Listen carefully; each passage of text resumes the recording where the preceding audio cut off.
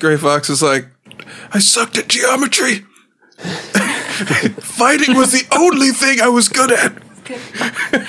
I couldn't spell for shit, man. In 7th grade, dropped out. It lied about his age, enlisted.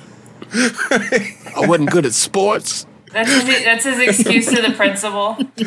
Fighting could be a sport. I couldn't play piano. I tried. Mr. Yeager, please come to my office. Sir, this is a Wendy's. I flunked U.S. history 3 times. I fought the principal. And I was good at it, too. I won. I was 6. Oh, man, there's your intro right there. I was 6. Whooped his ass, 45 years old. Sitting there still having this conversation like pinned under Rex's foot. That's like his greatest achievement. Liquid's let him go. He's like, damn, all right.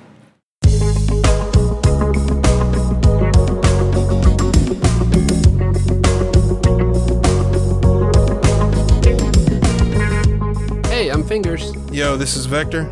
Hey everyone, this is Days Ahead. And I'm Nitroid. You're listening to the Kojima Frequency.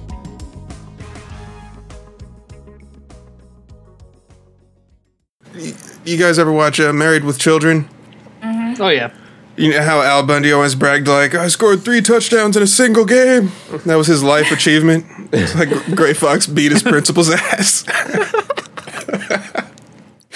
Oh, man. So. At least I dated the high school cheerleader. That's a good one. I was 6. He dated an Olympic figure skater. That's an achievement, too. And then he blew her up. Right? I mean, life goals. I'm actually blanking. Was that intentional or not? I don't think it was. No, he fired the missiles, and then she was in the crossfire. To be Did he take a nap Good job, buddy. before and then fire the missiles? I don't think it was intentional, and the reason why is because based on how he reacted when Snake mentioned Naomi, I feel like Gray Fox is a real sentimental guy. Before he gets his arm sliced off and stomped on, gets curb stomped by Rex, Naomi! That was he really delivered that line. That hit me hard when I was a kid. You ever heard the Greg Eagles story about that? No. I'm going from memory, so I'm probably going to mess it up. But the gist is that he was Greg Eagles was the voice actor for Gray Fox and the DARPA chief, Right. and he did an interview where I guess he had seen people online talking about how the voice actor for Gray Fox in Japan had passed away. Right. I remember that. And he misinterpreted that to think people were talking about him. Yeah. But he misinterpreted it in the most hilarious way possible, because on the interview he was like, yeah, gamers need to realize that Greg Eagle, and he's like starts talking about himself in the third person. He's like, Greg Eagles isn't a video game character, and when the video game character dies in the game, Greg Eagles doesn't die in real life. Wow. He got really upset, Oh, huh? God. So that was hilarious. Voice actors are either like the most chill people or they do shit like that. There's like no in between. Yeah, and back then it was in the mid to late 90s. If your name was found on a video game, that's why James Flinders exists, was because he wasn't comfortable with using his real name because there was like a stigma. It was a non-union non-union job. Yeah, it was a non-union job. And David Hayter was Sean Barker, which is like that's his character Guyver. from you're right. From Guyver, yeah. That's right. It was Kim May Guest, or no, Kim May West. Is that? I always get the two mixed up. Which one did she use? Yeah. Wait, Kim May Guest was Mei Ling, and then Debbie Mae West was Meryl.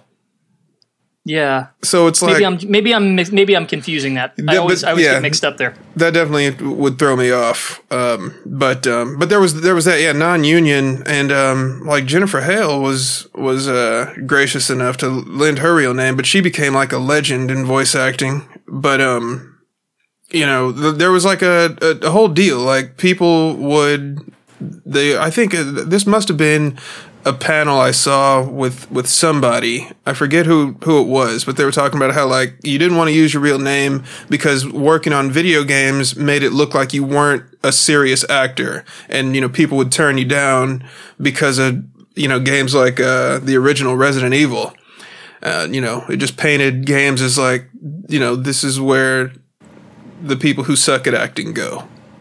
I always wondered where the live-action Resident Evil actors, whatever happened to them. The ones they've been able to track down all but 2 of them. Right. I think it's they can't find Jill. Yeah. And they can't find one of the guys from the team. I don't remember. Yeah, that woman is so elusive. But they did find Rebecca. Just like a few years ago. That's kind of ironic considering how little Rebecca seems to be in the series, but... Yeah, it's a shame. She's my favorite. I was just reading about this. It's weird. I was reading about this the other day because with Barry's actor, I guess he's like a high school teacher or something. But he was in Japan, and some of the Capcom devs were walking down the street and saw him and were like, "Hey, do you want a gig? You look like a character in our game." Right. No, that's the best way to do it. And that was it. Yeah. Isn't that what happened to Guy? I forget how to say his name. Guy Chichi or something like that. When he was his daughter was trying out for Silent Hill 2, and they were like, "You sound like an awkward, creepy, middle-aged white dude. Why don't you play James Sutherland for us?" Wow. Days, I know you're playing Resident Evil 3. How surprised were you to see that live-action cutscenes had made a comeback? It actually reminded me a lot of the original Resident Evil, which is a little awkward because I felt like they nailed the tone of this one pretty well. But it felt so disconnected. Anybody else playing this? No, just us. Yeah, I finished it in one sitting, and I have unkind things to say about this game. Yeah, I was not expecting for it to be that short, and the length doesn't bother me. It's just how weak the scenario feels in comparison to Resident Evil 2. I would say, this might be just a matter of opinion, but to me, this game seems far more detached from its namesake than the remake of 2 was. Okay. There are very few similarities, and it just seems to progress at like a breakneck speed through every single area or mechanic or enemy type it introduces you to. Like, by the time you've gotten used to this new thing that they've put in front of you, they're moving on to the next thing. Right. Yeah. And that's not even getting into Nemesis, and man... Okay, I know this is a Kojima podcast, and we're going on Resident Evil 3, but I gotta get this off of my chest here. Resident Evil 3, the original, is my favorite in the series. It might be a toss-up between that and Code Veronica. And Nemesis, in particular, is my favorite monster design. And I don't mean in Resident Evil. I mean of all monster design ever, Nemesis is my favorite. I completely understand that, 100%. And from the second Mr. X showed up in the Resident Evil 2 remake, I was worried that any remake they did of 3 would be undermined by how much he borrowed from Nemesis mechanically, and this game proved me absolutely right. Yeah. Yeah, that's incredibly valid. Nemesis is in, like, not to spoil it, so I don't want to go into too much here, but like most monsters in Resident Evil that are boss category, they evolve over time. And the original stage of Nemesis is something that changed. It's only in the original game for a certain amount of time, but it's fairly, ubiquitous through most of the game. Yeah. He only really starts to change near the end. Yeah. In this, he's in it like 3 times for a very short amount of time. He's easily avoidable, and every encounter feels scripted. And when it isn't scripted, you can almost shrug him off because it doesn't seem like he's trying very hard to get you. Yeah. I mean, his swipes can be pretty devastating, but, when you figuring out the dodge is kind of tricky, but, when you finally get a hold of that, which kind of takes a while because you don't get a lot of opportunities to use it because the game is over before you know it. But, And I could forgive that if there were just, if the scenarios that they gave you were more fleshed out. Like, one thing I've been talking to friends about who have completed it is the RPD in RE2 Remake. Right. That's sort of your hub area to begin with. And, it sort of unlocks in a linear fashion, but in a way that gives you enough to navigate around in different ways so that if Mr. X is stalking you, you've always got more than one way out of the situation, right? Yeah. You learn that terrain. And then as it expands, you can use it more to your advantage, and you really get to know that. But there's nowhere like that in 3. And that's why I like replaying Resident Evils, is because I like being able to better understand that type of like maze like scenario and optimize it over time.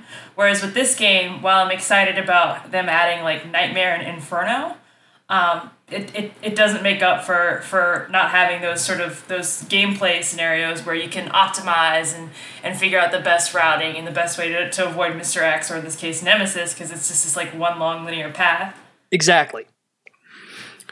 Yeah. I feel like they didn't know what to do with him. Yeah, so they I don't like his design at all.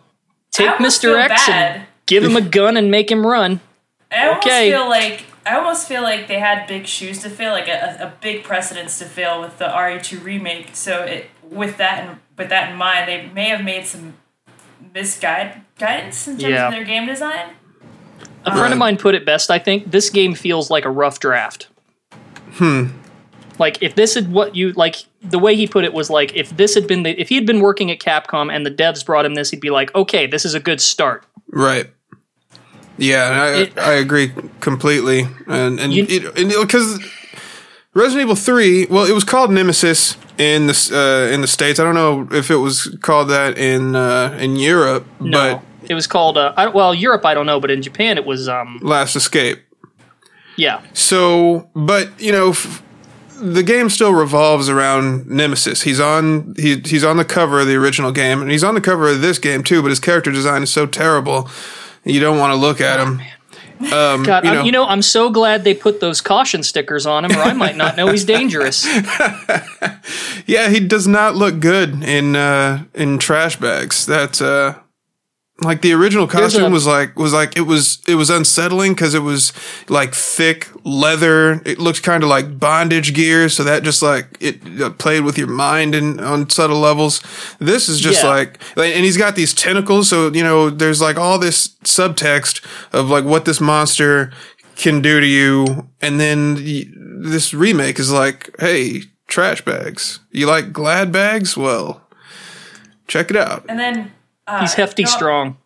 Going off of Nitroid's point about him transforming early, one thing that I always found scary about him was that, before him, BOWs seemed, the most humane one you ever saw was Birkin G1, because he was, like, screaming Sherry's name and stuff. Yeah. Now they have this creature that he almost seems even more dangerous when he's not mutated, because he has, like, a conscious mind. He deliberately targets specific folks.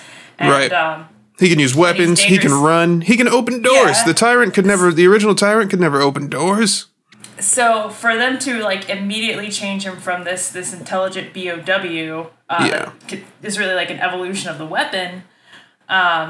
They transform him into like this liquor dog by like 2 hours in the game. Right. So that was disappointing. But on a positive note, God, I love Carlos in this.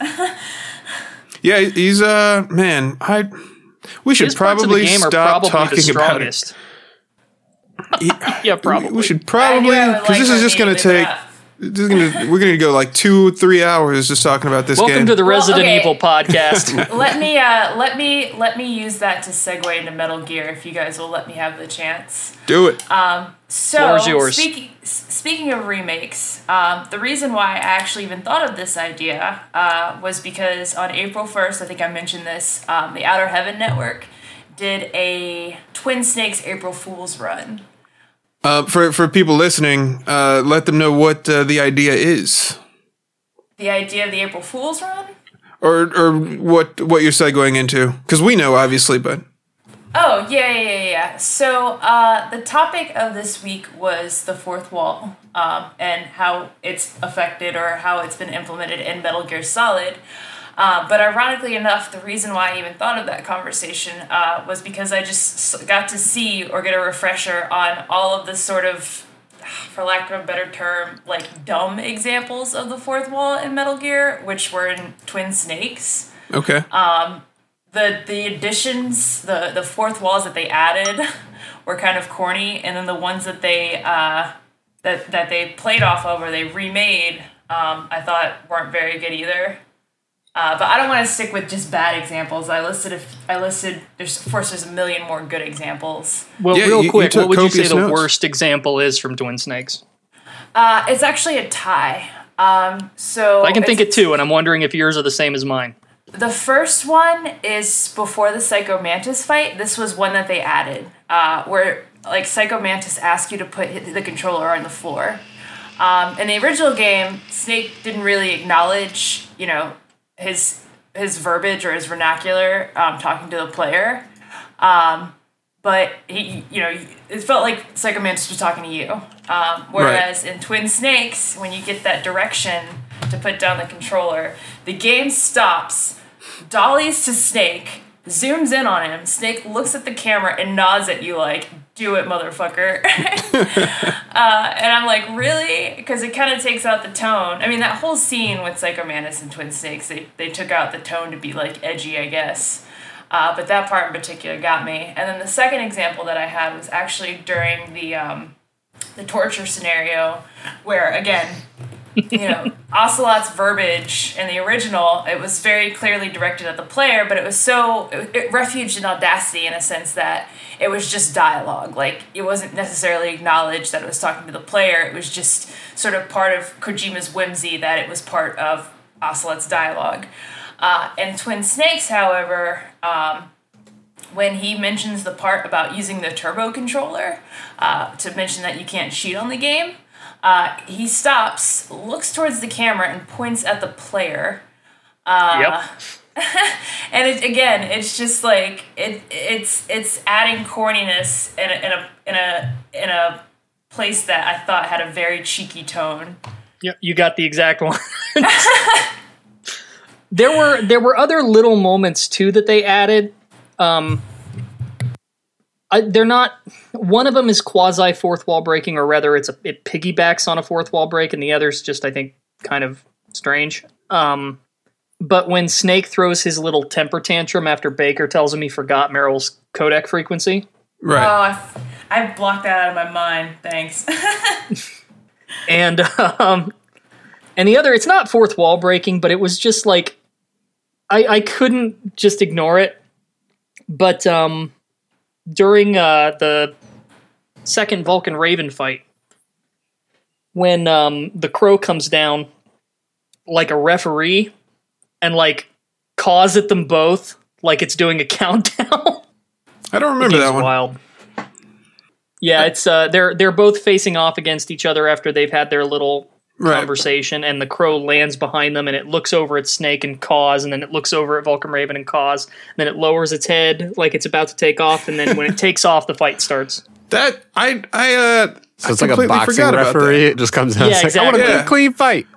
Go! Yeah. Are you ready? Oh, are you ready? Exactly. Gloves up, touch gloves. I had no idea. Guns.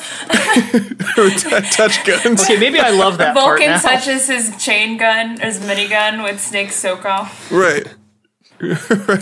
Nothing below the belt. I had no idea that was there. I completely forgot about it. But that now that I'm hearing about it, that sounds amazing. That's Yeah, maybe I need to rethink that one. That sounds awesome. I liked I liked everything about Twin Snakes. There was literally nothing that I didn't like. And I liked when Ocelot pointed directly to the camera, and because here's the thing: is that as a Metal Gear Solid fan, and this is specifically something that I feel happened in Metal Gear Solid and not the original Metal Gears, but I want the fourth wall to be broken as much as possible. That's one of the reasons why I play this game, why I used to play him was because the reason why the fourth wall exists in the first place is because it was I just said because like 12 times in the same sentence. I gotta work my shit out. So the reason why the fourth wall exists is, it comes from stage acting, and you don't want to break the fourth wall. You don't want to create or let the audience in on the illusion that this isn't really happening. And something immersion, blah blah blah. But Metal Gear would just take that and throw it the hell out the window. And I appreciated that, and that was what drew me to the series. Was it was completely unlike other things. And so when Twin Snakes was like, hey, you like fourth wall breaks, we're going to take everything you liked about Metal Gear Solid and crank it up to 11, even if you asked for it or not. And it's like that didn't detract from the experience, but I definitely understand your point of view. Why it detracted for me when it comes to fourth wall breaking,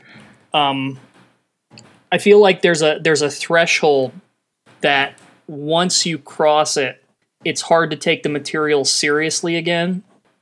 Wait a second. When did we ever take Metal Gear Solid seriously? Well, maybe it's not so much that you take it seriously, but you can kind of accept it on its terms. Okay. And it definitely takes itself seriously to a degree. I don't think Twin Snakes does. Twin Snakes like, absolutely does not take itself seriously. Yeah. Right. But MGS1 most certainly does. that tone is a whole nother level. And when MGS1 has those moments where it's breaking the fourth wall, it does so in kind of a subtle might not be the right word, but it's not playing them up as a gag. Okay. It's doing it on a level that it's almost more creepy than amusing. You know? Okay. I'd say it's more just It it's never pulls you instructions out of to the it. player, really. Like it's just like, hey, you need to press X here to to do this. Okay, here's a way to think about experience it. this, you have to put the controller down. In MGS1, when it breaks the fourth wall, it never breaks immersion. Yeah. Where Twin Snakes does. When That's a great way to Ocelot describe it, yeah. when Ocelot points at you, when Snake nods at you, that's taking you out of the moment and going like, ha ha, but the game never, MGS1 never really laughs at itself in that way. It certainly laughs at itself, just not in that way. Yeah, Twin Snakes is like direct wink at the camera type shit. Right, and that's why it loses me anyway. Yeah. But I think that's the whole game is just turning things up like that. So I don't really like let that deter my enjoyment for it. The headcanon I've always seen fans go with is that MGS1 is what happened and Twin Snakes is like Otacon telling the story at a bar. Yeah. I love that interpretation, yeah. That's a good one. Like, and then he totally backflipped over a missile, man. I was there, I saw it. It's just like his Japanese animes. So cleared the one's whole the truth, door threshold. the other's the legend. And then Snake and Raven were standing there face to face, and then a crow stood between them and was like, "Oh, are you ready? Oh!" Fingers, was that door reference? Was that a reference to Snake like fucking jumping the door? Yeah, he jumped the whole threshold, cleared it. Oh man, I was talking to a friend about that scene today. We were talking about like Grubhub drivers, porters. Like I had a Grubhub driver like just not even show up. I think he just straight up took my Wendy's. And I was saying, I have an IP camera though, and that's how I knew he didn't even bother to come over. And it reminded me of that scene when Ocelot's looking at the camera, like, and Snake. So it's especially funny in Twin Snakes because all that flipping, and Ocelot just kind of clearly sees him in the camera in the corner there. Do you think Ocelot was like low key, like Jesus Christ, dude? Really? Yeah. The point I said I still saw you. The reason why I said that Grubhub story is because basically that's how I felt like looking at my camera and a motherfucker wasn't there with my Wendy's. Damn, I had okay, Wendy's yesterday. I know exactly how important Wendy's is. I'm not even kidding. Like, if I ordered Wendy's and didn't get it, I'd be devastated. Have you seen where people are like asking questions on their door and like having yes and no on the like near the bottom and Amazon delivery? Yeah, it'd be like, people did Carol putting their Baskin's kill her husband? And it'll be like, leave it on the left or right. All the packages are on the right. Wow. I feel like there's a real opportunity to do some Death Stranding jokes, but Oh yeah, eventually I'm gonna leave like Keep On Keeping On one of these notes. I just haven't had a chance yet. Does Death Stranding have any fourth wall breaks? Yes, it does actually. And I did list some of the. Well, I only listed one right now, but it's actually towards the end of the game. And a lot of people think that it's a gag on Metal Gear Solid 5. So towards the end, when you get to that segment where you're waiting on the beach for like 4 hours for Amelie, you can still do call-outs with the touchpad. And if you keep doing call-outs, Norman Reedus is like, hello, is anybody out there? You know, this has been a damn long time. And then if you keep pressing it, he says something like, is this even finished? Like, is this, you know, he's like, what's going on here? Like, can someone quit the game for me? And people like to think that that's a gag towards Metal Gear Solid 5, where, you know, folks got to the end, they were in the middle of chapter 2, and they were like, wait, this is it? Yeah. That's pretty hilarious. And there were also I remember seeing when you're in the safe houses, he'll look at the camera and point at things, you know, like directly at you, giving you instructions and stuff. Like if he needs to go to the bathroom or something. Does he do that? I don't know. Yeah, I remember he'll point at the bathroom and then act like he's praying. If he hasn't peed for a while, yeah. Oh my God. If you stare at his crouch, he'll like give you the finger first, like shove the camera back up, and if you do it enough, he'll just straight up punch you in the face. Wow. Oh, that's cool. See, I want games to do more of that. And I think like the interesting thing is, I think a lot of that I felt like probably developed organically. Because I remember Norman Reedus saying at some Comic-Con panel or some convention panel that he would just, you know, do some sort of mannerism or just sit there and, you know, be Norman Reedus and act, you know, like however he acted. And Kojima would, you know, observe his behavior and be like, wait, hold on, can you do that again? But, you know, in front of the cameras. And I wonder how much of that resulted in some of those like put the suit on. Intensity. eggs. He's just like, Kojima, don't look at my dick. I don't know.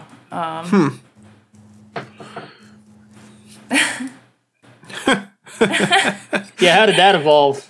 Like, what are you doing with that camera there, boss? You know, it's so funny. I was thinking so much about the beach example. I didn't think about the a million examples in the safe room. And then I think the last one, I'm not even really sure if you'd consider this a fourth wall breaking.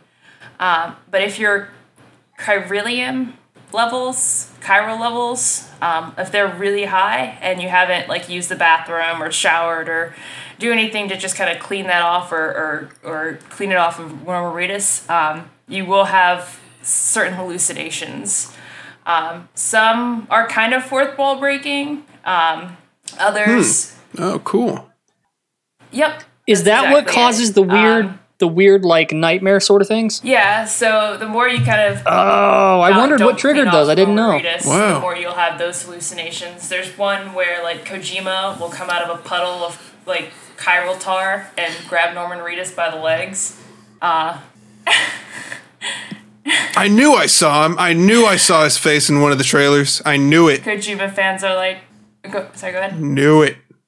I love the one where I was gonna say I like the one where the baby is like facing away from him in the pod and he taps it and then it turns around and it's like Deadman's face on it. And then there's one that's if gross. you look in the mirror. So like it's almost like a horror movie where like Norman Reedus will look away for a moment and then look back and Higgs will be right behind him. Whoa.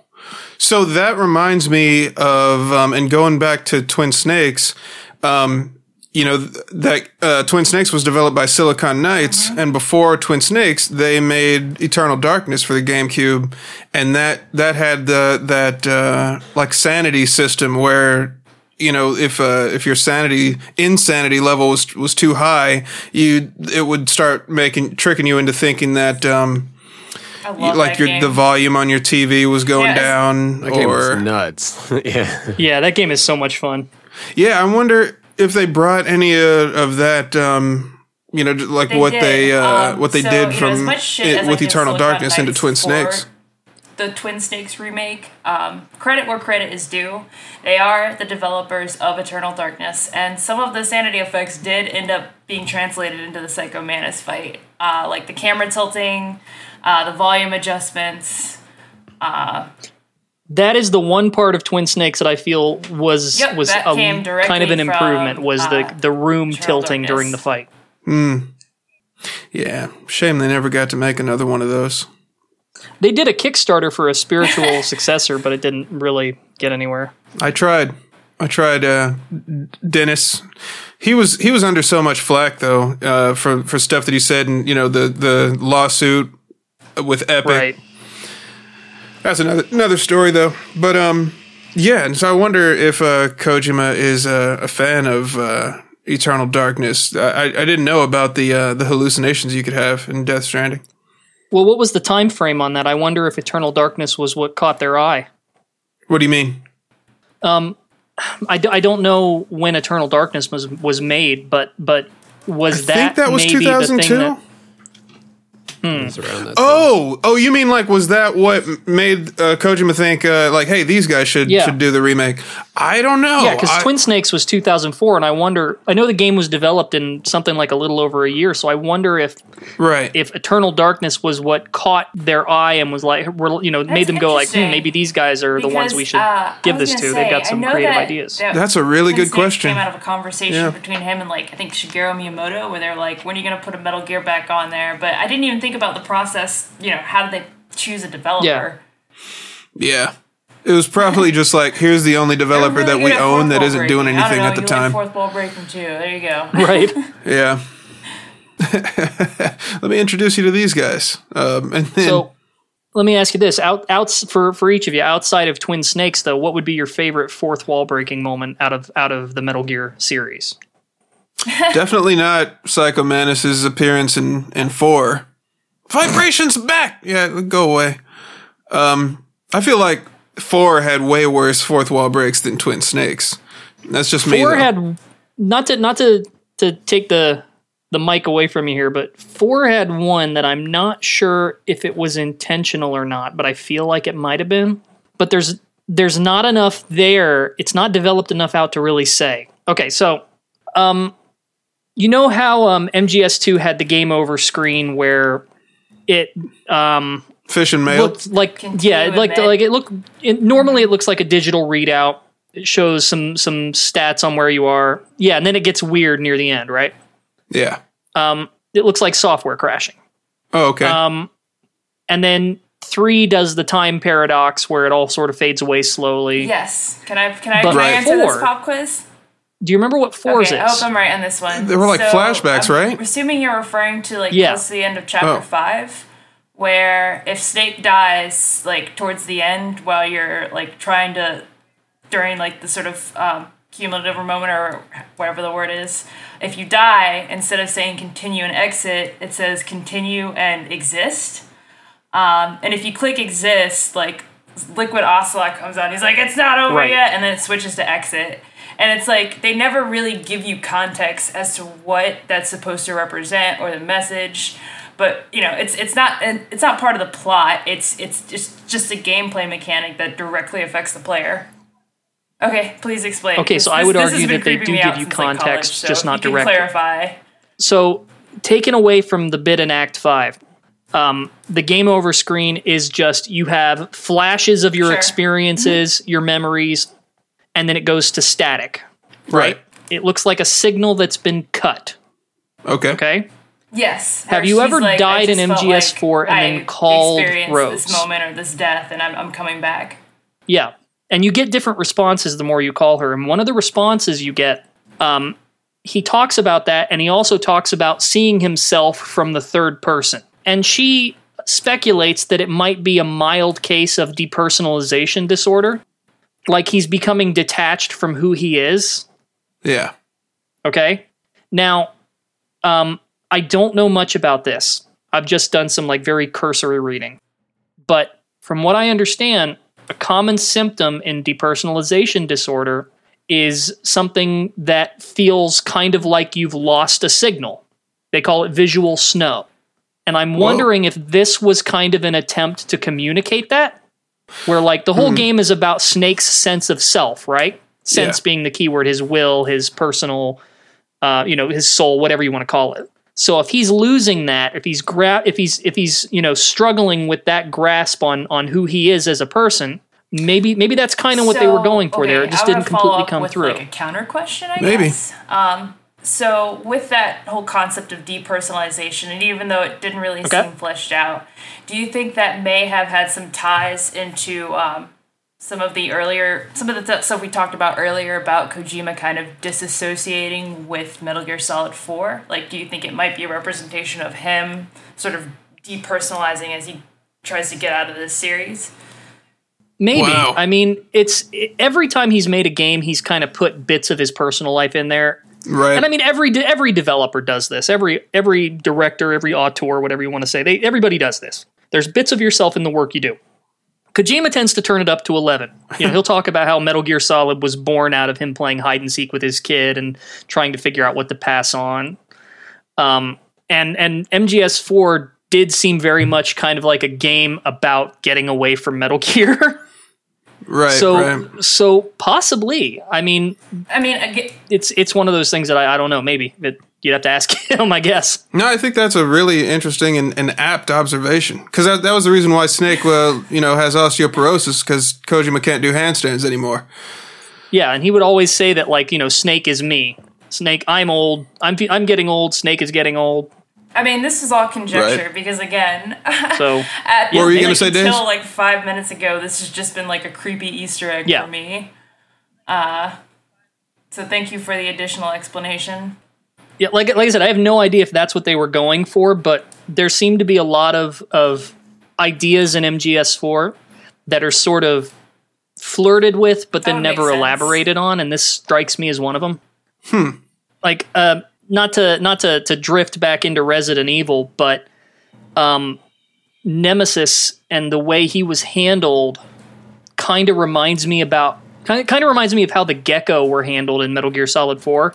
Okay. And how right at the start it seems like they had something really clever and creative, and these things were going to stalk you on the battlefield and follow you everywhere. Yeah. And then throughout the rest of the game, they're almost non-existent. Right. Damn. And when he first talked about the Gecko and what they were and what they could do and what they were shooting for, I was thinking, oh man, this is going to be like, velociraptors hunting you almost, Right, exactly. And that sounded really cool to me. And then that first segment of MGS4 in the Middle East where, the initial battle's going on and the Gecko are jumping down and attacking everywhere. Right. It's a little sandboxy because depending on where you go, they'll show up in interesting places and like peek into the upper floors of buildings, and it's really cool. And then they never really come back to that. There's like one part in Act 4 where they kind of play with that when it shows up on the level where Hal's lab is, but that's it. Yeah, well, the same can be said about like a lot of the mechanics in 4 though. There's like that first act is, that's the selling point. All the stuff that they had shown before the game launched, and then the rest of the game, like even the second act doesn't really compare to the first in terms of like the things that you can do and the mechanics that are available. So yeah, I think that gives it a lot of replayability though. Like there, you will like find yourself in different scenarios like a lot in these games. Especially, if you decide to take different routes, just like Resident Evil, trying to go out of your way to get different results out of it. Right. Resident Evil does have that like replayability factor where I think that's the whole point. It's like you're gonna get those like upgrades and different abilities and stuff, and then try to run it quicker. Do geckos respond? Right. You know how you can unlock the big boss outfit? It's just like you're flank stake big boss and you scare all the soldiers. Does that have any effect on the geckos? I've never. Yeah. I think they ignore. I think they don't fall for it. I can't remember if I've tried it or not, but I know in one of the trailers, they showed Snake playing dead with the dead camo or whatever it's called. I can't remember the name. Oh right. And it looks at him and then it scans him and then tries to stomp on him. So I think that's more or less what happens in the game too. So sorry, I kind of took us on a tangent there. Vector, you were saying about fourth wall breaking moments. What was your pick for the best one? Yeah, or your favorite, rather. Favorite. Yeah, either or. I guess I'd have to go with the sorrow fight and needing to take the revival pill really to get out of that boss battle. Ooh, that was good. Where you kind of have to think outside of the game's UI. Right. Well, I mean, you have to think in terms of the UI. Or in terms of it, yeah, because you can't take it for granted. I remember when I first played that fight and like being really excited because you have all your guns and they all have unlimited ammo, and I felt like a kid in a candy store. I was like, yeah, and I'm like re-killing all the dudes I had killed, and like, hey, I ate that fish, and and then I'm like, what the hell do I do? Remind me, I might be wrong about this, but I seem to remember if you ate a vulture after the vulture had eaten a guard, then when you get to the sorrow, isn't there a guard that walks by that says something like, you ate me, or something like that? And then if you shoot I remember that. He's like, you made me useless. Wow. Damn. Yeah. That's harsh. Always had a lot of guys that were just like holding their neck. They're just like, slit all their throats. Yeah. Does it actually, has anybody tested to see if that caps out? What do you mean? Like I think it's just every guard you've killed at that point. I mean, right. But like, what's the cap on kills? How long can that segment go? Well, it doesn't like continues don't count, right? So it's not like you can continuously stack guards. It's like there's a max number of guards that were in the game up to that point, so that's as long. You can keep getting alerts, getting called in different areas. Like, I wonder if that's like and just keep along with obviously getting the dog tag. If that's like a unique ID that would be affiliated with that count. Well, dog tags weren't in MGS3. I know, but maybe there's still some way of tracking. Like there's only a certain number. So you mean like every guard's unique or something like that? Not every guard's unique. More like there's only a certain number of kills that register for the sorrow fight. Fight. Duplicates, yeah. Oh, right. Okay. Yeah. Yeah, because I can't imagine it's a true count. Yeah. It will go on for a very long time, though. I remember playing like Pretty Lethal one time, and I was just like, oh my god, why did I kill so many people? Like, that was the first time I ever thought about, like, oh, maybe I shouldn't kill so many people. Unless you're doing a speed run, then you just take the revival pill right at the start, and you're done. And that's why I like it. It's like you have to know that you have to actually do that, and you kind of feel smart for figuring it out. Like, oh, I don't have to walk down this whole river and die. I can just wake myself up right now. That's when Metal Gear does its best, I think, when it makes you feel smart for figuring one of those things out. Right. Definitely. Yeah, like there's when you think to put on a box and then like get in the truck and then they just like take you somewhere, you're like, oh my god, I'm genius. Yeah. There's a moment in Metal Gear Solid 2 Substance, in one of the Snake Tales, Eternal Gazer. Have you played that? Yeah. And the idea is that you're stuck in a VR simulation and you keep getting messages telling you, Snake, wake up, Snake, wake up. Right. And to get out during an actual VR mission, you have to like pause the game and hit exit to continue the story. Have you ever played? I've never played this, so I'm not that's awesome. But have you heard of the X-Men game for the Sega Genesis? So, I think I don't remember. Which one? Was it just called X-Men? Was it like Gems or something? X-Men, yeah. Man. Wait, did you say X-Men? If I describe this, I feel like it might. Okay, for some reason I thought you said X-Files, and I was like, what? For me. That'd be cool too. There was one level where you get to the end and there's no exit, but there's a screen, and like you're told like, hey, you have to reset Magneto's like computer or something like that. And a lot of people were confused, but the trick was you actually had to press the reset button on your Genesis. And when you reset that, it proceeded to the next level. And I mean, you have to have a lot of faith in your console to do that. Wow. Right. Yeah, oh man, that's terrifying. I know there are people who legitimately turned their game console off when like the kernel told them to. I can't imagine. Really? People really did that? Oh man. No, it's just, it commands you to reset the computer now. and then when you press the reset button, it shows you that green message. Yeah, because that was like a function with a lot of those consoles. It was like a soft reset. It wasn't like a hard reset. It was like that did. There was a save system in certain games where you would have to do that too. You would have to like hold reset and then hit power or something. Yeah. I am amazed that they were able to pull that off. Like, I wonder what sort of code is running to enable that. I bet, just like Finger said, how it's like a soft reset, and so there must be information stored in RAM that the game accesses. What it did. Yeah, it like held onto the RAM in the cartridge or in the. Right. Better not hold that reset button too long. Yeah, Maniac Mansion, I know, had a system that was like that. Like, I guess some of those things had the little batteries in them for the RAM. Yeah, cartridges. And plus, this was back when was there save data? Were there like game saves on that as well? There was saves on Maniac Mansion. Yeah, that's how you would save. Well, I mean on X-Men. So like, did it have save files on the cartridge, or was it one of those one and done type games where you? Hold on, let me check the main menu. Because that might be another way of doing it. Like, it remembers a state. Right. I'm looking at the main menu, and if you see the word password, then you know. Then nope. Yeah.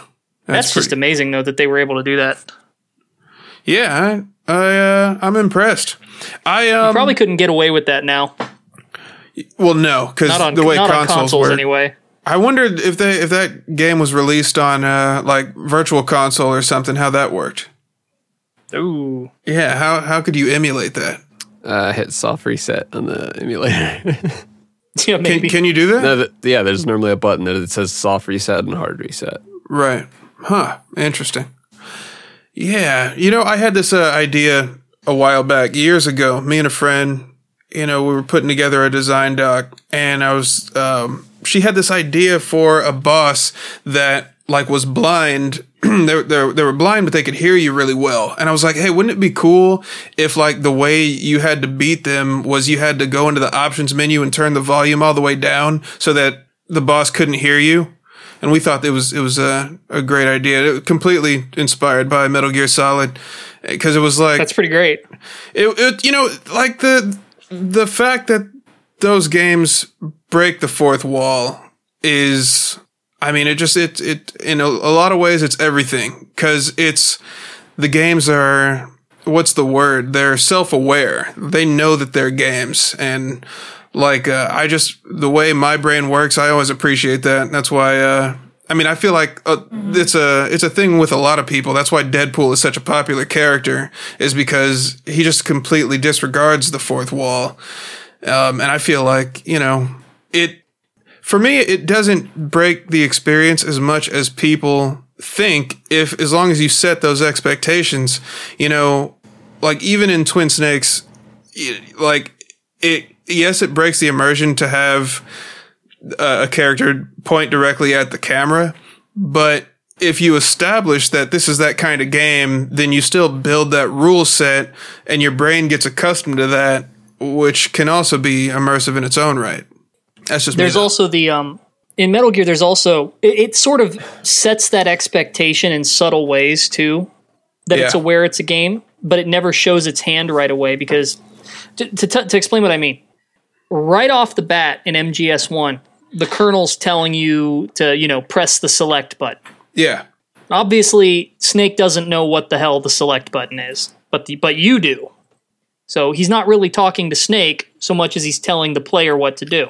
Right. So some games have done this before, but not as a setup. They're just dumping information on you. They're telling you how to play. Metal Gear seems to be doing it not just to give you information, but to kind of set up to set you up for later. You start to take for granted that it's talking to you about these small things, so that when it talks to you about these big things, you're like, oh, wait a minute.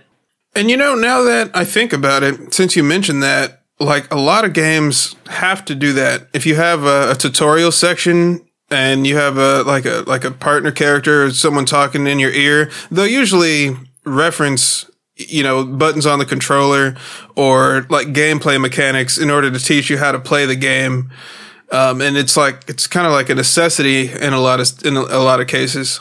Yeah. I was just playing Resident Evil 4 a little last night, and right in the beginning, what's her name? Hunnigan? Is that her name? Yep. Yeah, that's Hunnigan. Yeah, she's like, hang on, Leon, I'm sending you a playing guide. Nice. Yeah. There's a lot of Metal Gear references in that. Four ripped off. I mean, I don't want to say ripped off, but there was a lot of inspiration and homage to Metal Gear that honestly I didn't expect that. But I wonder if that in and of itself was a fourth wall break, because like the walkie-talkie screen in RE4 is so clearly a codec. Oh, absolutely. No, I just forget what it was called, walkie-talkie or transceiver, whatever their word for it. It was like, oh, it's a codec. Like some off-brand. Yeah, Chinese knockoff codec. Which I think we've talked about. Have we talked about the origin of that term before? A little bit. We did. And that was Blaustein's term, and it's still being used in Death Stranding. Yeah, that's crazy. So I don't know exactly what the actual definition for codec is. I know it has to do with coder decoder. Video it's files. Short for coder decoder. Okay, and that has something to do with video files, or any type of signal conversion. Yeah, where it's encoding it and then it's decoding it. So, well, that's pretty clever. So let me ask, like, canon-wise, I know it's supposed to be a vibration in your ear. And it's supposed to be as if the person's, like, speaking right directly at you. But how is it, like, in the context of the universe, how does that affect, like, visually? Is there no visuals? Because this I was afraid you were going to ask this.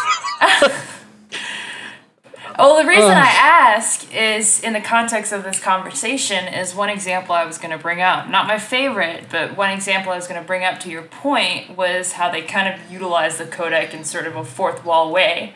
The example I was thinking of was when Liquid, like, takes off his hairband and his sunshades. Yeah. And it's like, okay, is this fourth wall breaking? Like, is this, is this a play on the mechanics versus what's happening in the universe? So yeah, sorry, go ahead. He even asks him if he liked his sunglasses. So yeah. It's a great line. It's a classic. I can accept it more for 2 than I can for 1. Since it's nano machines in 2. Oh, okay, yeah. But yeah, I think it's just Metal Gear has this kind of quasi-reality state where, yes, it's happening, but it's not happening, and you just have to accept that it's somewhere in the middle of these two poles. Right. Well, the development reason is, hey, we got a shit ton of exposition to deliver to the player, but we have like a negative development animation budget, so that's why the codec exists, was to deliver plot while saving the animators time and money. From a lore standpoint, it obviously there's a ton of holes, but it's like that's one of the things about Metal Gear is that in a sense it's aware that it's a game. You're aware that it's a game. At times, Metal Gear is aware that you, the player, are playing it. And so you just kind of have to, like, why does the codec exist? It's because it's a video game. So that's my explanation. No, that's about all the explanation you need, really. Yeah. It's and Snake sitting there and, like, Liquid's, like, just taking off all of his stuff, and he's just, like, sitting there, doesn't know the difference. He's like, ha-ha! And he's like, what? Are you still there? What'd you do? Miller, what happened to your accent? Oh, I took off my sunglasses and my jacket. It's supposed to be this big. This is a radio, right? I thought we were doing video chat. Sorry. He's doing, like, RPing. He's like, I took off my glasses and hairband. Well, I mean, Snake can see the radar, so I feel like the codec is also, he can see that with nanomachines. Yeah, there's something there that's implied that we don't see, and I don't think we're really supposed to take it literally, but at the same time they address it like it's literally, so it's in that superposition of real and not. Yeah, it's like there is a camera set up somewhere, because you see, especially like when when Otacon like gets all big and stuff, when he figures out that there's 4 people on the, and then he's like, he gets all big on the camera. Otacon, I can see your nostrils. I'm going to give you a pseudoscience nonsense explanation, right? Go. There's no camera, but the nanomachines that are in the the codec user's body, it sends a snapshot, a 3D snapshot to the other person, kind of like how that Ben Affleck Daredevil movie when it rains and you can see Jennifer Aniston for the first time. Not Jennifer Aniston, Jennifer Garner. Could make that movie even weirder. Yeah, it's kind of like that. The nanomachines, it's just like it makes a point cloud 3D model of whoever's talking, and it sends it to the receiver. Shit, I can live with that. I was thinking it like that, like a Google Glass type deal. Okay. Where you just kind of see it in the corner of your eye. Yeah, but how do you see the other person? Because they'd be wearing one too, right? I mean, I assume that like Naomi and them have got like monitors that they're looking at. Yeah. Okay, this is not worth talking about. Yeah, I mean, it's really not. The people on the no, it's exactly what we need to be talking about. The people on like the ships and stuff are definitely like watching everything. Like when they get calls, they're all sitting there monitoring. So here's the question, though, right? When you call Colonel, when Snake calls Colonel, which is you calling Colonel, how does Colonel see what you look like? Maybe he sees what the Soliton radar sees, so he's talking like a white dot. What? This is one of those questions where when are you supposed to take Metal Gear at its word, at face value, literally, and when are you not supposed to? Right. Generally, we can agree that when we're talking about character histories, we're taking that literally. And generally, we can agree that when a character is giving Snake instructions about which buttons to press, like select and square and X, we're not supposed to take it literally. But these kind of questions are in between those two somewhere. That's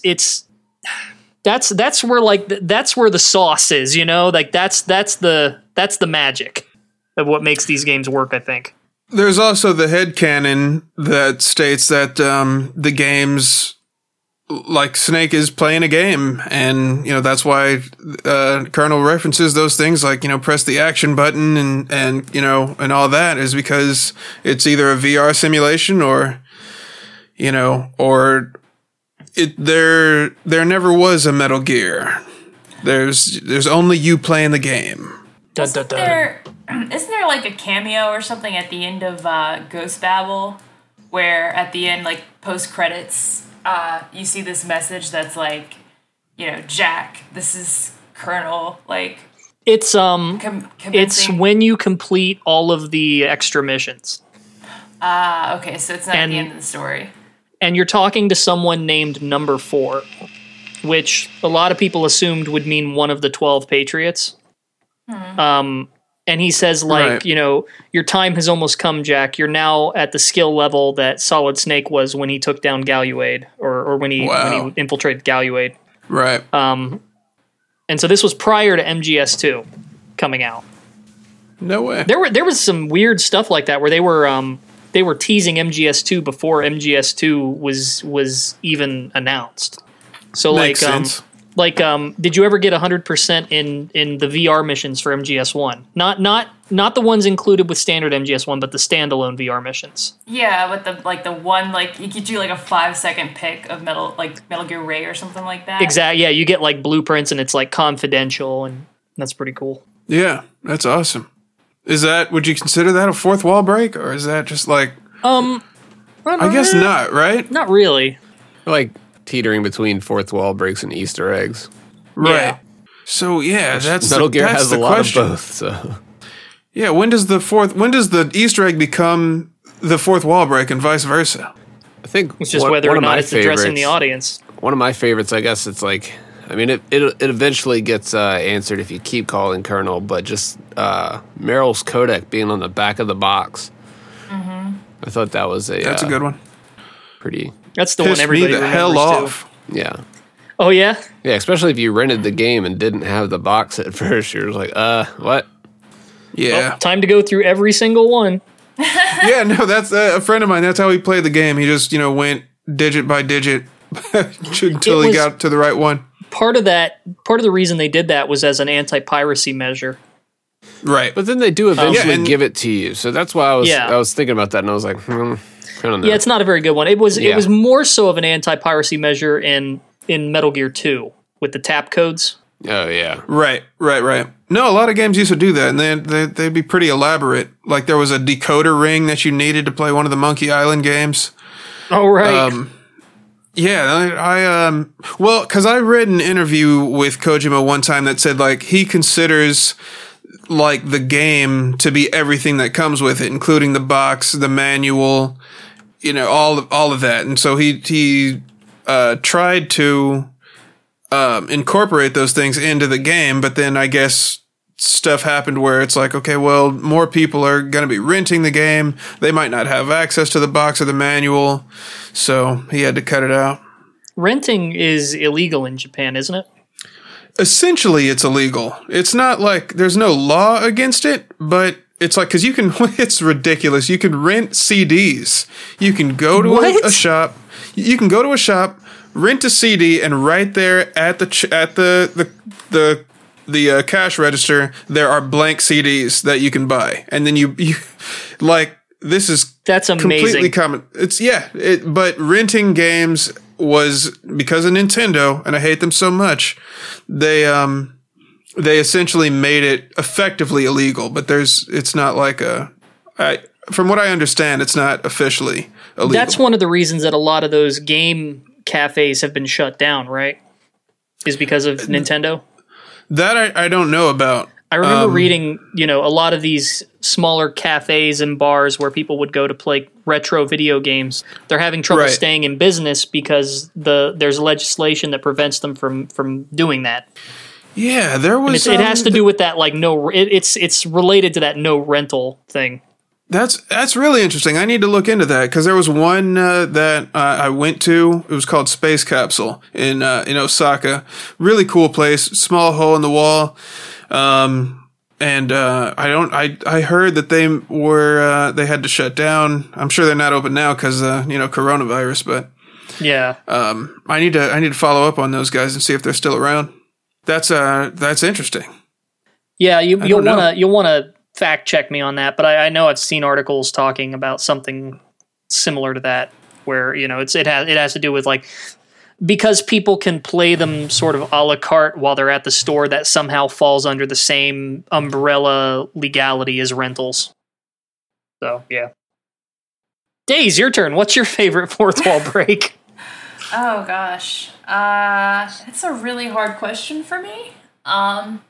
Okay, so before Metal Gear even came out, one of my biggest fears, like childhood fears, weirdly enough, was like video games going sentient and attacking me, like, or just like working against me, I guess, in a way. Oh man, you are in the wrong franchise for that. I know. It's. I feel like I'm masochistic. I think this proves my masochism. But with that being said, I think the one that kind of affected me the most, and this was my favorite, was, obviously Psycho Mantis. Because it was like a deliberate attack on my fears, or a deliberate manifestation of my fears. Just how deep the secrets go with that, how you can, unlock little tidbits depending on what's on your save file.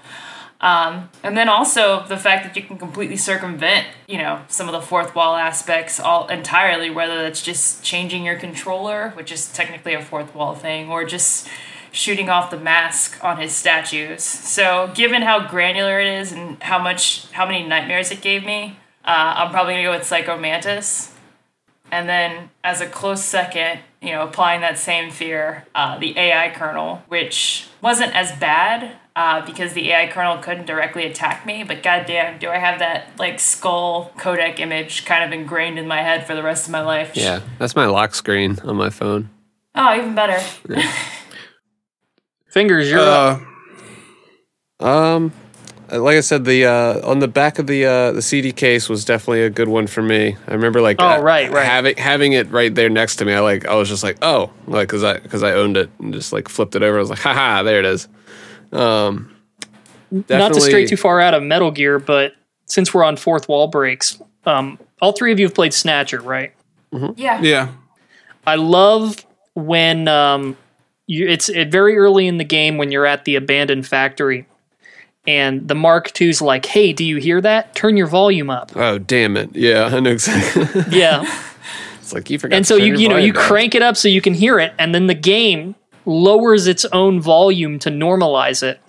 So that when the bomb goes off, it cranks it back up and blows your speakers out. Yeah. And Gillian's like, oh, my ears are ringing. And Metal's like, yep, that's because you forgot to turn your volume down. I wonder, I would, if I blew some speakers over some shit like that. Bass, I would not be a Metal Gear fan right now. Lawsuit. Yeah. Seriously. That is not and the weirdest. Also hearing damage. Oh, jeez. Especially if you're wearing headphones. Right. That is not the weirdest fourth wall break that was planned for Snatcher. Oh, yeah? This never made it past the drawing board, but an idea that Kojima floated at one point was, can we coat the CD in some kind of material that when the disc spins and warms up, the player will smell blood?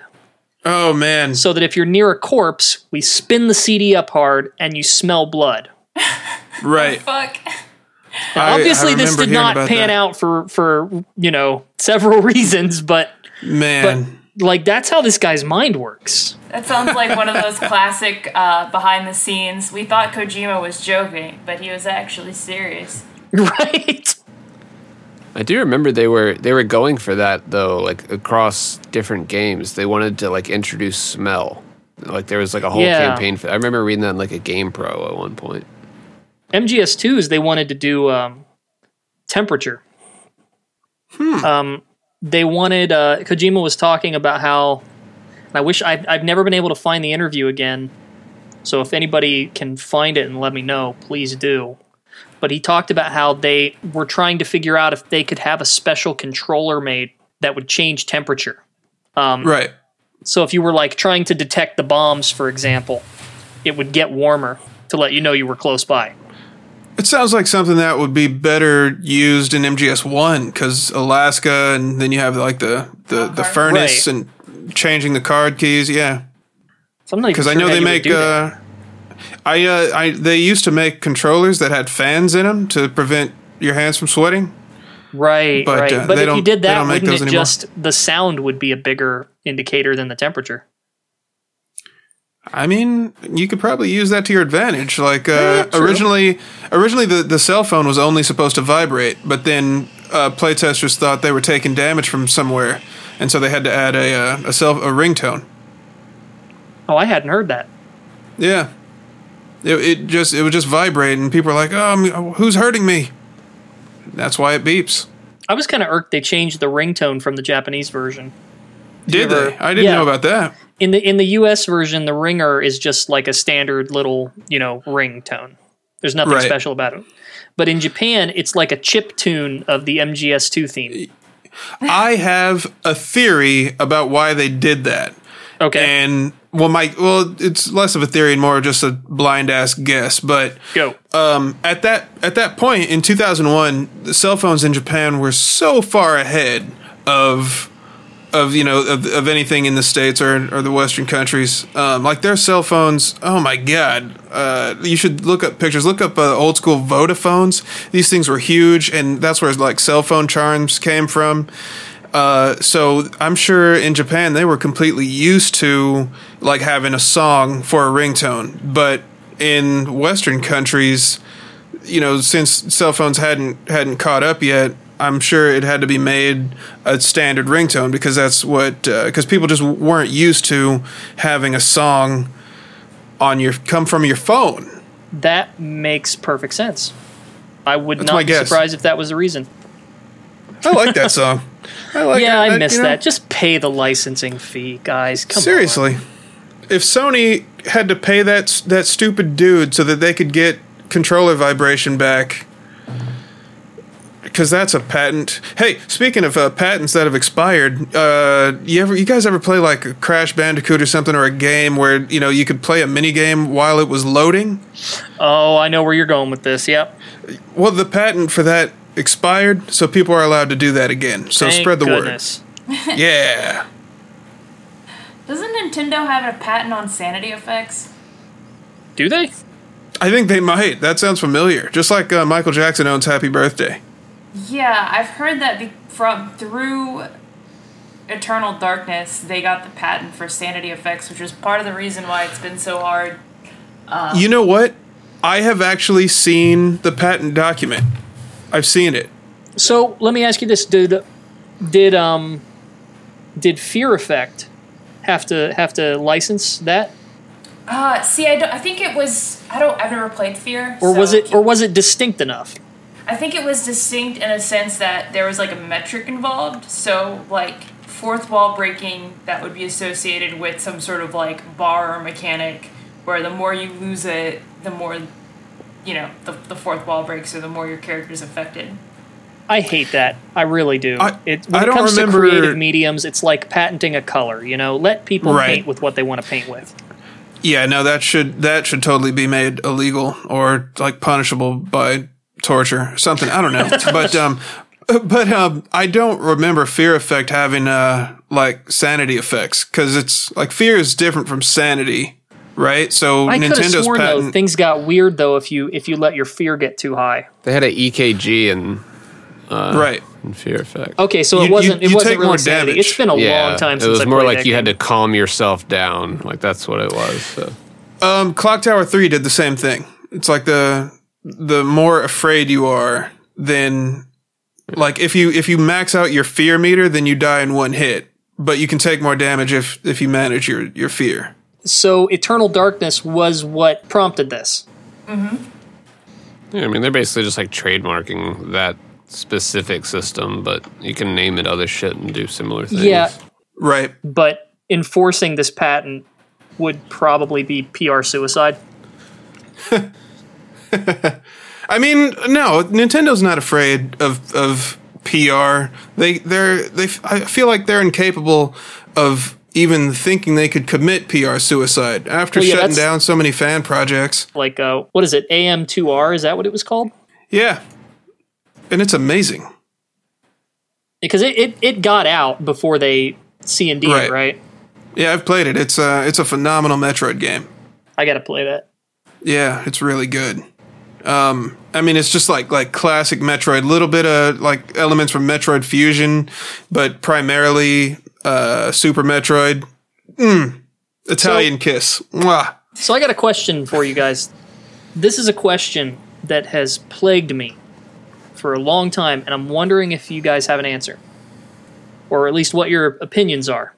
So many games out there: Mario, Sonic, you just Metroid, mostly platformers, but even other franchises. They all have a decent amount of fan games made for them, right? Either mods or fan games, something to that extent. Yeah. Metal Gear seems very barren in that respect. It doesn't really have any fan games. I mean, we've got like Merry Gear Solid, which is more of a joke than anything else, but like no one has really made a serious, authentic Metal Gear fan game. Why do you think that is?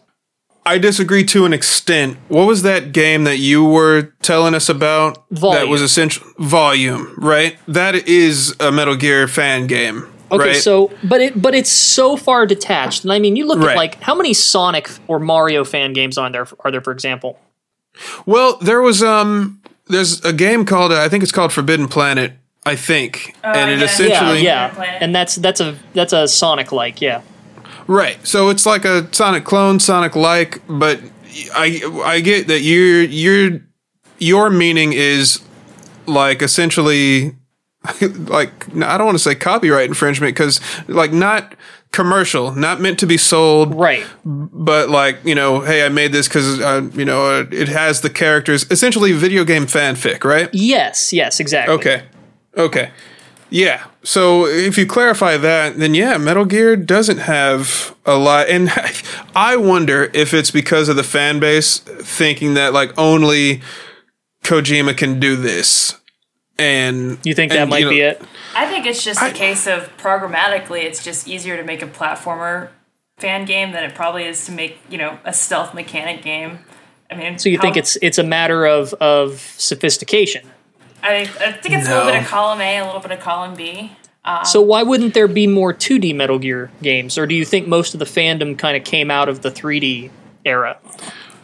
No, I don't think so. I think if you're dedicated enough to make a fan game, you do a 2D game. So then I've why seen a aren't couple they? of like works in progresses, but that's literally about it. Yeah, I've seen Right. people like trying to duplicate the Ghost Babel engine, for example. Yeah, pretty much. That's about where it stops. Right. But I think you were right with the sophistication of it all. It's just there's so many things going into Metal Gear that's what, like trying to say this is my version of it when it's just it's another stealth game. That's not really the case. I think the most sophisticated, I guess, fan game I've ever seen was that like really bad Half-Life game. It came out recently. I think Super Bunny. Black Mesa? Wait, did you say Not Black Mesa, no. Black Mesa. I know which one you're talking about. Was it like Return to something, or It was like Release the Freeman or something like that. Right.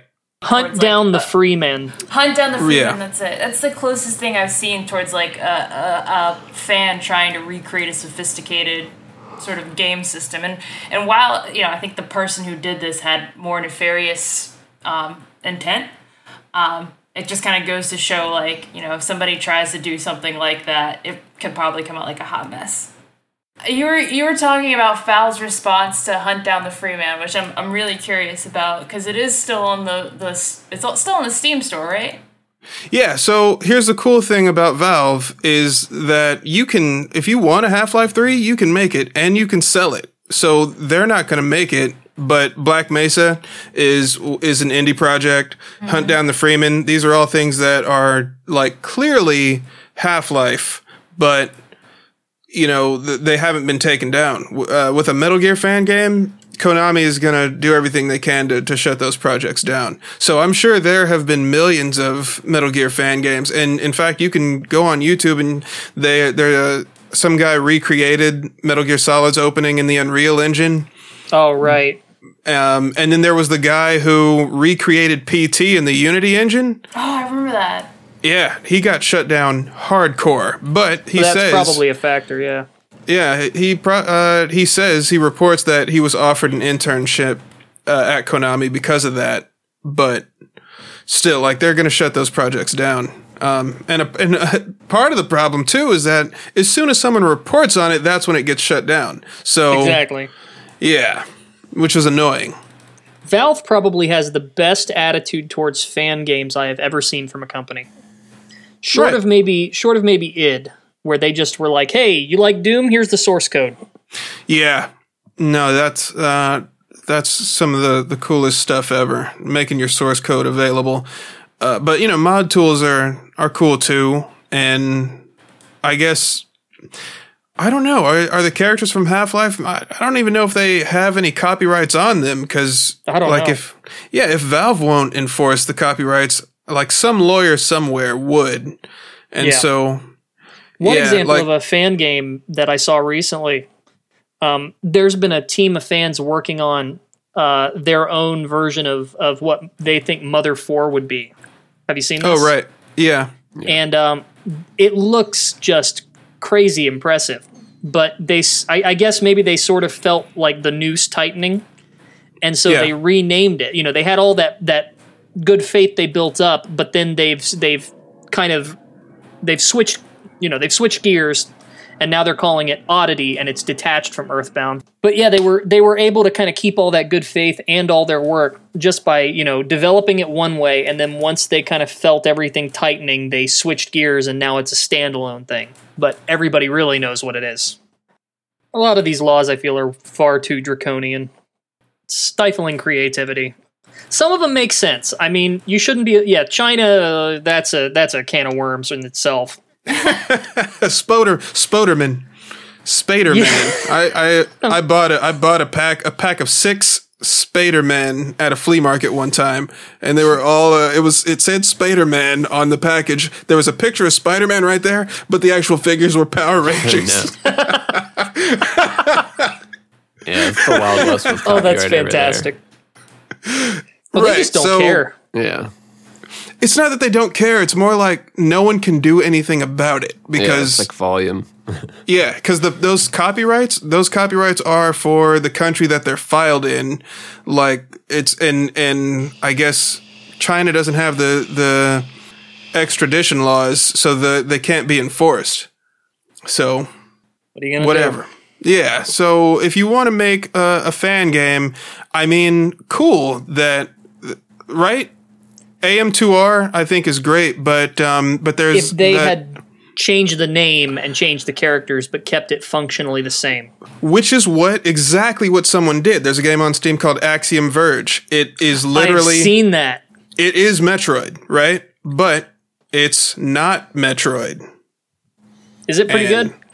It looks amazing. It's on my wish list. I haven't had a chance to pick it up. I've been playing other things. It's hard. Same. It's hard as shit. I guess they just announced a sequel back in December. Yeah. So, again, if you want to make a fan game, do it without breaking the law. Still, it's just kind of strange to me that there aren't more things.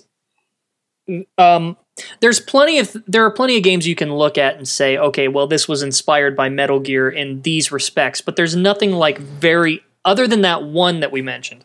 Like, right. You've got Volume in the serious, and then you've got, Mary Gear Solid in the parody. But that's it. Like, no one has done anything beyond that that is obviously inspired by Metal Gear to that degree. Have you guys seen that unless I'm just missing it. Have you guys seen that Outer Heaven fan animation? Yeah. That is crazy good. Right. Oh, Mitchell Heyman? Yeah. Okay, yeah. Shout out to Mitchell Hammond for that. Yeah. Yeah, he's been working on that for like the past forever, 5 or 6 years, probably. I don't know. Yeah, it's crazy how good of a job he's doing just by himself. So speaking of fan projects, I've been wanting to mention this for a while, but I was waiting for the right time, and I think this is it. Were you guys aware that the Blouse himself he had tried to do a spiritual successor to Police Knots and Snatcher?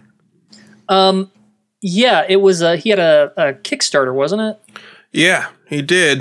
And I had no idea that it was Jeremy Blaustein until I went back and looked and was like, oh shit, that was Blaustein that was trying to do that. I'm trying to remember what the name of the project was, like Blackmore or something like that. It was Blackmore. Yeah, okay. That's right. Yeah, I was really disappointed that didn't hit its goal. Yeah. I hope he goes back to it. I threw as much money as I could at it, but it needed a whole hell of a lot more. Yeah, game dev's not cheap. Yeah, because it was going to be like a steampunk adventure, right? Right. Truthfully, the resources just weren't there. There was a lot of stuff you had Jeremy Blaustein, and it was like he was banking his entire campaign on the name recognition. Hopefully, you'll know that I was the translator for MGS1, but a lot of people don't. Yeah, and I sure didn't at the time. This was 2013. I was in Japan, and I didn't find out about Jeremy Blaustein until a long time later. But now I'm looking back, and I still tried my. I was willing to invest in that game. And I've put money into like at least 100 Kickstarter campaigns over the years. And then, sometimes they work out. In fact, based on what I've seen, most of the time they work out, but that was one that it was doomed to fail from the beginning. What do you think, just in your opinion, prevented it from taking off? So one, they were missing a lot of key staff. They didn't have a proof of concept, and if you're doing a game project on Kickstarter, if you're not a mega giant or like a relatively well-known studio like Double Fine or In Exile or Obsidian, and you have that pedigree, then because that's what is bringing people to your campaign is, all right, what have you done in the past? I want to see more of that. So like the Double Fine Kickstarter didn't show anything. They hadn't even had a concept for a game, and they still they still were able to bring in $3 million. But for just off Blackmore, Tim Schafer's name, though. Yeah, exactly. Right. Blackmore had a couple of screenshots, and that was about it. They weren't even screenshots. They were untextured 3D models on top of like 2D environment, 2D concept art. And it's just not enough to show people something to get people like excited, really. Right. Yeah.